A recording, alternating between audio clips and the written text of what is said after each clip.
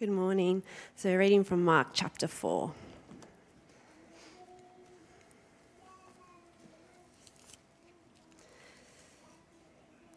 Mark 4. Again he began to teach by the sea, and a very large crowd gathered around him. So he got into a boat on the sea and sat down, while the whole crowd was by the sea on the shore. He taught them many things in parables, and in his teaching he said to them, "Listen, consider the sower who went out to sow. As he sowed, some seed fell on the path, and the birds came and devoured it. Other seed fell on the rocky ground where it didn't have much soil, and it grew up quickly, since the soil wasn't deep. When the sun came up, it was scorched, and since it had no root, it withered away. Other seed fell among thorns, and the thorns came up and choked it, and it didn't produce fruit. Still other seed fell on good ground, and it grew up, producing fruit that increased 30, 60, and 100 times." Then he said, "Let anyone who has ears to hear listen." When he was alone, those around him with the 12 asked him about the parables. He answered them, "The secret of the kingdom of God has been given to you, but to those outside everything comes in parables, so that they may indeed look and yet not perceive. They may indeed listen and yet not understand. Otherwise they might turn back and be forgiven." Then he said to them, "Don't you understand this parable? How then will you understand all of the parables? The sower sows the word. Some are like the word sown on the path. When they hear, immediately Satan comes and takes away the word sown in them. And others are like seed sown on rocky ground. When they hear the word, immediately they receive it with joy. But they have no root, they are short-lived. When distress or persecution comes because of the word, they immediately fall away. Others are like seed sown among thorns. These are the ones who hear the word, but the worries of this age, the deceitfulness of wealth, and the desires of other things enter in and choke the word, and it becomes unfruitful. And those like seed sown on good ground hear the word, welcome it, and produce fruit 30, 60, and 100 times what was sown." He also said to them, "Is a lamp brought in to be put under a basket or under a bed? Isn't it to be put on a lampstand? For there is nothing hidden that will not be revealed, and nothing concealed that will not be brought to light. If anyone has ears to hear, let him listen." And he said to them, "Pay attention to what you hear. By the measure you use, it will be measured to you, and more will be added to you. For whoever has, more will be given to him, and whoever does not have, even what he has will be taken away from him. The kingdom of God is like this," he said. "A man scatters seed on the ground. He sleeps and rises night and day. The seed sprouts and grows, although he doesn't know how. The soil produces a crop by itself, first the blade, then the head, and then the full grain on the head. As soon as the crop is ready, he sends for the sickle, because the harvest has come." And he said, "With what can we compare the kingdom of God? Or what parable can we use to describe it? It's like a mustard seed, that when sown upon the soil is the smallest of all the seeds on the ground. And when sown, it comes up and grows taller than all the garden plants, and produces large branches so that the birds of the sky can nest in its shade." He was speaking the word to them with many parables like these, as they were able to understand. He did not speak to them without a parable. Privately, however, he explained everything to his own disciples. On that day, when evening had come, he told them, "Let's cross over to the other side of the sea." So they left the crowd and took him along, since he was in the boat, and other boats were with him. A great windstorm arose, and the waves were breaking over the boat, so that the boat was already being swamped. He was in the stern, sleeping on the cushion. So they woke him up and said to him, "Teacher, don't you care that we're going to die?" He got up, rebuked the wind, and said to the sea, "Silence, be still." The wind ceased, and there was a great calm. Then he said to them, "Why are you afraid? Do you still have no faith?" And they were terrified and asked one another, "Who then is this? Even the wind and the sea obey him."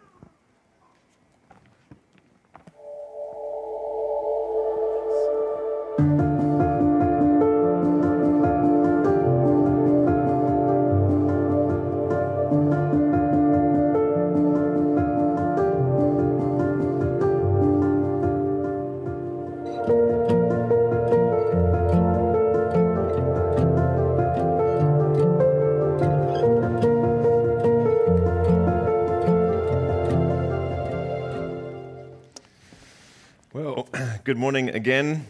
As I said, it's great to be with you this morning, and I've really been enjoying working through Mark's Gospel as we seek to understand who Jesus is.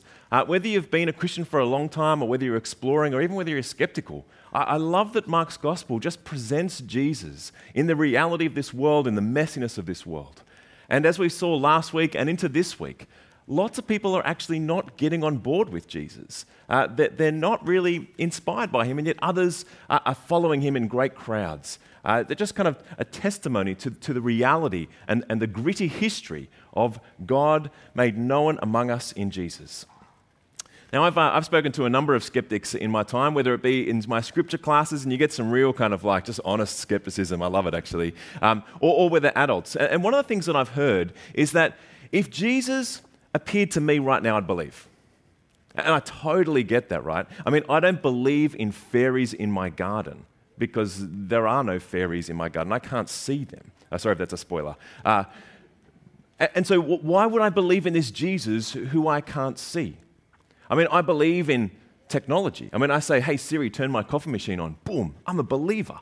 I don't understand it, but I love it, and it works. And we live in this instant kind of, it works, if it works for me kind of culture. And what is Jesus doing in that? The Jesus we read about in the Bible, we can't see. And so why should I believe in him? It's a really good question. And I'm not going to answer that in full, but perhaps one of the pebbles in the shoe of someone who holds to that is the very fact that many saw Jesus. Even the wonderful miracles and the great teaching that people flocked to hear. Many saw that, heard that, and did not believe. Last week, Cole read from Mark chapter 3, and we saw kind of the conflict starting to heighten. We had kind of that moment where he healed someone with a decrepit hand, and yet Jesus says, is it lawful to do good on the Sabbath or to do evil, to save life or kill? Of course it's good to do good. And he heals that person, and in that very moment, the Pharisees plan to kill him because Jesus is not part of their program. Or a little bit later, as Jesus kind of speaks to the crowd and his parents are there and his family are there, they think he is out of his mind. And then a little bit later, just recapping from last week, we have this moment where people think that Jesus is working by the power of Satan. Now, if I was Jesus, God revealed to us in flesh, I tell you what, I would be furious. Here I am, the King of Kings, the King of the kingdom breaking through into the world. And I've just shown you how amazing kind of God's kingdom is. I've just shown you how I love, and you accuse me of being out of my mind. You're trying to kill me, and you accuse me of the most treacherous claim of being one with Satan. And yet Jesus does not get furious. He seems to understand that as the kingdom of God breaks through into the world, it just does not operate on the same terms that we're used to. He seems to understand the human heart. He's not swayed by kind of the ups and downs of us. He's not put off or dismayed like I would be. Why he understands this and how he sees the kingdom of God breaking through is resolved in this chapter. And it's kind of one of the biggest blocks of teaching in Mark's Gospel. If you've got a red letter Bible as I do, you can see kind of like there's just solid red, and most of the rest of Mark is kind of little bits of red scattered. So we should pay attention to this block of teaching as Jesus reveals, as he says, the secret of the kingdom of God. Now, I'm not going to get a chance to do the whole chapter. In fact, I'm just going to look at the first parable because I think that unlocks the rest of the chapter and the rest of Mark. And so let's get into this. These four parables, and particularly this first one, is helping us see how the kingdom of God is breaking through. Now, Mark sets the scene for us. It's quite an interesting scene. Jesus teaching by the sea, a large crowd gathers. So he gets out onto a boat on the sea and speaks to this crowd. And he says to them, listen, and gives them this kind of agricultural lesson. I mean, it's at one level, it's a pretty straightforward thing that he's telling them. That there is a sower, he asks them to imagine, and the sower is sowing seeds all over the place, in fact. It's kind of like maybe if I was a sower, that's what I'd be doing, just like bit on there, bit on the path, bit in the thorns. I'm not much of a gardener, but there is this sower who is sowing seeds in all of these places. And as the seeds grow, Jesus helps us see how the seeds grow or otherwise. So for those that fell on the path, the birds came and devoured it. You shouldn't have put the seeds on the path, maybe. The other seed fell on the rocky ground, where it didn't have much soil. It grew up quickly since the soil wasn't deep, but then the sun came up, scorched it, there was no root, and they withered away. Other seed fell on the thorns, and the thorns came up and choked it, and it didn't produce fruit. And still other seed fell on good ground, and it grew up, producing fruit that increased 30, 60, and 100 times. And then he said, "Let anyone who has ears to hear, listen." Cool story, Jesus. What is he talking about? I mean, I guess it's a simple story, but it could be about anything. I mean, is Jesus getting into kind of the agricultural thing? It was very contextual in Palestine where he was preaching. But there's more to this, as you might imagine. And the fact that he has begun it and ended it with listen.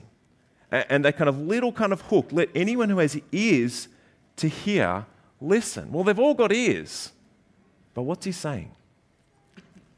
Well, the disciples, a little bit afterwards, when he was alone with Jesus, and actually a few others as well, we get this hint that there are others with the disciples. They ask him about it. They're like, "Cool story, Jesus. You preached up a storm today. It was so good. What did it mean?" That's so me, I think. It's kind of like, I really liked what you were saying. I didn't understand any of it, though. Could you help me understand? And Jesus indulges them. He actually explains. And so he says the secret of the kingdom of God has been given to you. Okay. But to those outside, everything comes in parables. And then comes this very strange, even confronting moment. As he quotes the ancient prophet Isaiah, who's back here in the Old Testament. Jesus says this, they may indeed look and yet not perceive. They may indeed listen and yet not understand.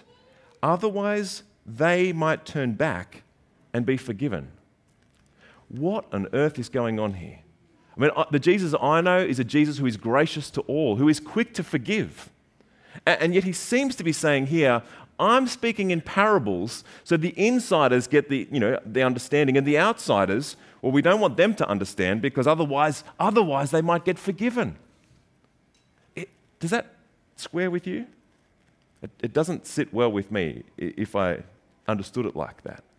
Now, Jesus is quoting from Isaiah. These are the exact words that God gave Isaiah, this great prophet, after he was commissioned in that kind of tremendous scene in the temple. Isaiah chapter 6, if you want to look at it later. Now, it's important to understand, as Jesus understands, what was happening for Isaiah at that point. Because Isaiah came this far through the Old Testament, and for this part, God has been pursuing his people who are obstinate, who have rejected God. And what does it look like for a loving father to pursue his children who continually reject them, the Father? But that's what's been happening. God has sent prophet after prophet. He has spoken through the kings and sought to establish a kingdom that is for their benefit and for his glory. And yet they have rejected him time and time again. And so we get to this moment in Isaiah where Isaiah says, "Send me, I will go for you." And then God says, "Well, I want you to say this." What does it look like when the God of mercy is rejected? When God pursues them in love and God's people say, "No thanks," what's left? It is actually this, you could even read it, it's this broken-hearted God moment where he says, "Isaiah, I want you to send the same message I've been sending the whole time. That I'm here for you, but now that you don't want that, it's like you don't want forgiveness, well, there will be no forgiveness." You could read this kind of part as something like, for example, so they may indeed see but not perceive, may indeed hear but not understand, because the last thing you want is to turn and be forgiven. That's what Jesus is doing here. He is the King of kings, the glory of heaven made known on earth, and there he is in the middle of everyone. Everyone can see him, and yet not also. There are some who see Jesus and say, he's more than a teacher. He's more than a healer. He is the forgiver of my sins. And there are others who see Jesus and they just see him doing party tricks. They just see him as the blesser of their needs. They don't see who Jesus really is, and Jesus knows that. And so as he shares these parables, it's going to split the crowd in half through this one act of sharing the parables. Indeed, as God shares the word in Jesus, it splits the crowd down in half. Those who actually lean in, who listen, who even ask, Jesus, could you tell me more? You're moving me and I want to believe, but help me in my unbelief. And then there are others who are just like, cool story. I'm just going to get on with the rest of my life. Or kind of even be healed. They're like, yes, I'm healed. See you, Jesus. Do you see what's happening here? In God's revelation of himself in Jesus, he is simultaneously the aroma of Christ, the kind of the newness of life revealed, and he's also the stench of death to those who actually don't want to be forgiven, who don't care for God. So Jesus is not trying to push them away. He's just saying, I know the heart of man. I'm not coming here to force them. I'm coming to draw them in, but if they want to turn away from me, then all that left is unforgiveness, separation from God. But just to remind us that Jesus does really want to draw us in, he then says to the disciples, let me help you understand the parable. And he goes through and helps us see how he's not teaching an agricultural lesson. He doesn't want us to be better farmers or sowers. No, he wants us to understand our heart as he understands our heart. He wants us to see that kind of our heart is kind of like soil. And the seed is the word of God. It is the good news of Jesus. It is Jesus himself being scattered across all hearts. But not all are going to respond to him with the fertile soil that we see in that last one. So let's spend a little bit of time just kind of looking at these different soils. Just catch up a little bit here. As we ask the question, what's growing in your heart? And so the first soil is the path. And as you can imagine, the path has seed sown on it. It can't go anywhere. It just sits on the top there. Just kind of like a shining beacon for any hungry bird, and sure enough, down they come and eat it. Jesus says, some are like the word sown on the path. When they hear, immediately Satan comes and takes away the word sown in them. It never even penetrated their heart. It was just on the surface. And again, Jesus is helping us to see that there is a spiritual world here. Okay, Satan really is prowling around. And kind of the most foolish thing we can do is pretend that whole world doesn't exist. And so there's the kind of the word of God sitting on top of our life, our heart, hasn't penetrated in, and Satan's just like, all right, I'll take that. You don't want it? But as we think about this path for a moment, the path is kind of, it's the hardened earth, isn't it? Because it's constantly trampled on. And when we think about why would our hearts be hardened against the word of God, we might think about how we've been trampled on. I can think of many sad stories of people who have been really let down by Christians. And the reason they don't want to have anything to do with the word of God, with the church, with Jesus, is because they have been trampled on, even abused by those who claim to be of God. Of course they are hardened. Maybe that might be you here today. Maybe you coming through the doors of this church or watching online could be actually a most courageous act of faith because you are hardened against the church, against Jesus, because of what you've seen, because of what someone's done to you. If that is you here, keep listening. I'm really glad you're here. The others are like seed sown on rocky ground, when they hear the word, immediately they receive it with joy, but they have no root. They are short-lived, and when distress or persecution comes because of the word, they immediately fall away. And so here's a picture of someone's heart who is kind of, they come to church perhaps, they hear about Jesus, they're super excited. I mean, actually, just remember the crowd that Jesus is speaking to. There's a whole bunch of people in the crowd who have just heard about Jesus. Oh, I'm in Team Jesus, love that guy, just healed my hand, so on board. So that could be you, it could be a person in the crowd. Jesus knows what's going on in your heart. And kind of your kind of short-term burst of joy does not necessarily indicate what's happening in your heart. These are the people who are on board with kind of the therapeutic version of God. That is, this God to these people are like kind of the hashtag blesser. Like, just the kind of, I'm on a nice holiday. This is a gift from God. I'm loving God right now. Hashtag blessed on your Instagram.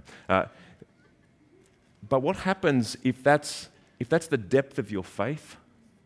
And you go to work and you just mention that you went to church on Sunday and then nobody wants to talk to you. Or your hashtag blessed life actually dries up for a moment and you lose your job. Or kind of you get COVID or any number of things happen in this life. What then? If the depth of your faith is just kind of like fair weather, God is good when it's good, then in the reality of this world, in the messiness and brokenness of this world, when persecution arises, the sun comes out and scorches this plant that's grown up so quickly because it has no roots. It hasn't actually broken through into the depth of your heart. It's just on the surface. And again, Jesus knows who you are. He's speaking to the crowd, the real people in front of him. He's speaking to people right now. There's a third type of heart, a third soil. Others, he says in verse 18, are like seed sown among thorns. These are the ones who hear the word, but the worries of this age, the deceitfulness of wealth, and the desires for other things enter in and choke the word, and it becomes unfruitful. This one's pretty real for me, actually. Who here is busy? No, don't do that. Everyone's busy, right? It's kind of like, how are you? I'm busy. In fact, we stop saying busy because it's just, we know that's the first answer and we get on to say something else, like good. We have so many distractions in our heart. There are so many things that we are living for. And by that I mean, like when kind of the thing you're living for kind of falls apart or is in threat, your whole world is on fire. And Jesus is saying, if that's you, just be aware that kind of as the word of God grows in you, it's in competition with a whole bunch of other things that you're living for. It's like you have lots of gods, Jesus is saying. And those other gods, they don't play nice. I mean, gods tend to consume us. And our choice is actually, is this God, the God of the Bible, worth giving our whole life to? You're kind of answering that question in all kinds of functional ways, in the way that you live for wealth, the deceitfulness of wealth, it says. See the sneaky kind of, not just wealth, but the deceitfulness of wealth? If you live for money, you are never going to have enough. You are going to be constantly pursuing it. You're going to be constantly worried about how kind of the markets are trending right now. There are so many desires that are eating away at your life. It's like you want the good life and you're doing your level best to pursue it, but it is always out of reach. Now, the reason I said this one's kind of pretty real for me is because one of the greatest dangers for me in ministry is to get busy in ministry. It was one of the things that they said to us in first year at Moore College, at this Bible college I went to. The danger of being in sort of full-time ministry is that becomes my faith. That I actually am not listening to the word of God for myself, but I'm just busy doing kind of word things. And all of a sudden, I'm getting choked out. And there are stories after stories of ministers who just get to the point where they've like fallen out of love with God. In fact, that's from Revelation 2. That's what Jesus says to the church in Ephesus. He says, your love is amazing, your love for others, but you've lost your first love. You're not in love with me anymore. And is that not a danger in our church, actually? That we get busy with kind of programs and kind of events and all kinds of stuff, and we pat ourselves on the back like we're doing really good, but we're actually choking out the freshness of responding to Jesus. In this book written by John Mark Comer called The Ruthless Elimination of Hurry, he speaks about how he was a minister of a megachurch, and he stepped back from all of that to lead a much smaller church, to take time out with God and to write books. And one of the things that stood out to me is that he talked about his staff meetings, and my staff need to turn off their ears for a moment here. He said our staff meetings were so busy. We were so busy planning all these things for God that we forgot to just listen to how God was leading us. Now, do turn your ears on, staff. I think we need to hear this. It's just they know that I'm like this. But there's a fourth type of soil. And this type of soil, Jesus says, and those seed sown on good ground hear the word, welcome it, and produce fruit 30, 60, and 100 times what is sown. Now, obviously, Jesus is leading to this bit. He wants us to, when he said it, as he told the parable at the beginning, he said, listen. And then he said, let anyone who has ears to hear, listen. And now he says, to those like seed sown on good ground, hear the word of God. And not just kind of like hear it like, you listen to your mum, yeah, I got it, no worries, yeah. But no, listen and let it soak into your heart and you live it. And that's what it means to welcome it in. And then you will find the word of God actually produces a harvest of righteousness in you. Now, here's the kind of tricky bit, right? As we think about the good soil, I mean, who wants to be the good soil? Yeah, sure. But just as I've gone through these things, a whole bunch of things come up. One, you might identify with so many of these other soils.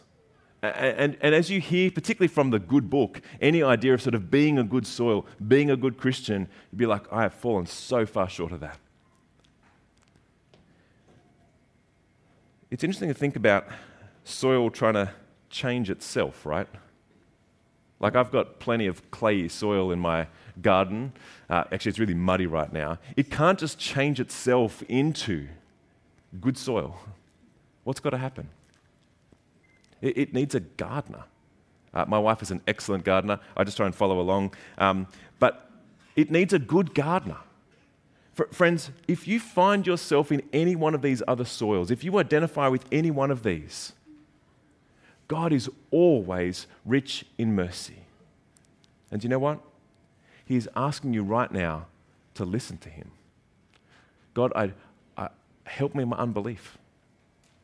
Would you work my soil? Would you turn me over? Would you loosen me up that I might be receptive to you above all things?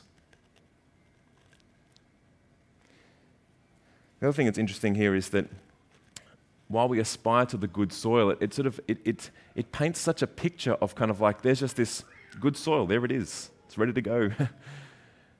But anyone who is good soil knows that they've been turned over, that they've been plowed, that they've had work done in their hearts by the gardener. I mean, you ask Lee, who stood up here. Sorry, Lee, I'm just pointing you out. She talked about the hardness of this season, but how in faith people lifted her up in prayer, how she continued to seek God, and how God persevered her through this season. You ask anyone who looks like good soil and ask them what God's been teaching them in the hard seasons and how they've become good soil. It's not of them. Everything is by the grace of God. And when you think about it, this sower who so indiscriminately sows seeds on all of the soils. I mean, if I was the sower, I'd be like, well, I'm just going to sow in the good soil over here because the rest of the soil's rubbish. But Jesus, he's not a rubbish sower. He's sharing this deliberately to say, no, the rain falls on the righteous and the wicked, and my grace is for everyone. But if you don't want it, it'll just sit on the top. It'll be eaten up by the birds. It'll be choked out by the weeds. But if you want, I will turn the soil. I will plow it. I will make you good soil. And the result will be a fruitfulness. And the emphasis there is on how the word, how the seed grows. Not how we better ourselves, but how by the grace of God, the word given to us produces a fruit 30, 60, and 100 times what was sown. Here is a picture of human flourishing. Here is a picture of what we were made for. What does that fruitfulness look like? Because again, some of us might be feeling like, well, I'm not producing 30, 60, 100 times what was sown in me. I'm feeling a bit fruitless right now. What does fruitfulness look like? It looks like being made to be more like Jesus. It looks like loving God and loving your neighbor. It looks like sowing the seed yourself, making disciples of all nations. It looks like growing in the fruits of the Spirit, like kindness and gentleness, forbearance, self-control, love, joy, peace, all of that. Have you tried growing those things by yourself? I mean, every time I've asked for patience, it does not end well. But every time I look to Jesus and see the way He is patient, He does a work in me that I might be more like Him. And that's what Jesus is asking of us. No matter what soil you are, no matter where your heart is right now, Jesus is sowing a seed across all of us so that we might respond by listening. That we might have ears and hear.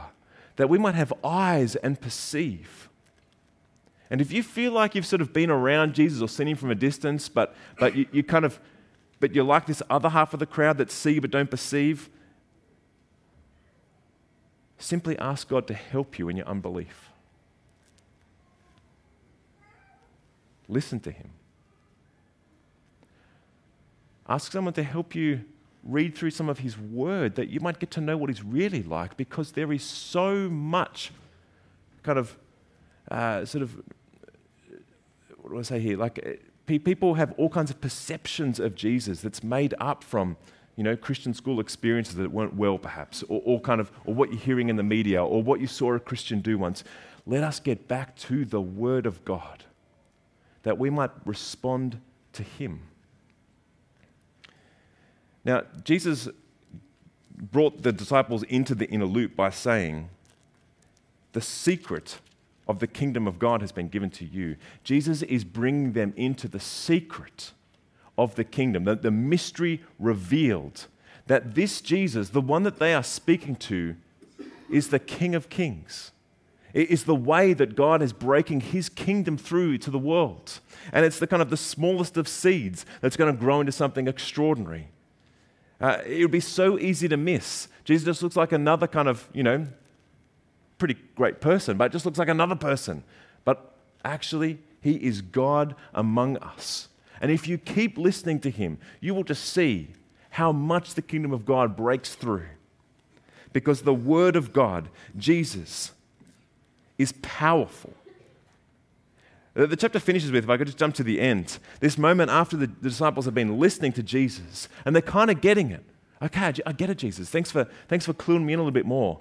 But just that night, that they're on the sea, and a lot of these disciples are, battle-hardened fishermen. Like they've seen all kinds of things in their life, and yet they get stuck in this storm, and they are terrified. And they so much so they say, "Teacher, don't you care that we're going to die?" He got up, rebuked the wind and the sea. "Silence, be still," He says. The wind ceased, and there was a great calm.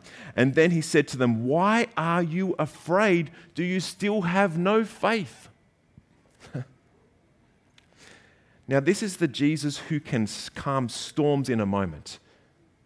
But He won't take over your life unless you invite Him in.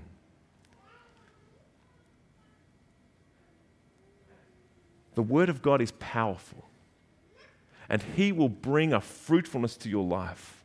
He will bring a flourishing to your life that you've been looking for in all kinds of other ways.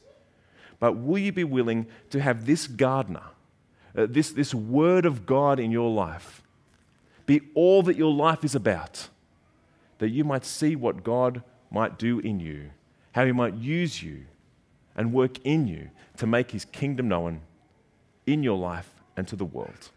Let me pray.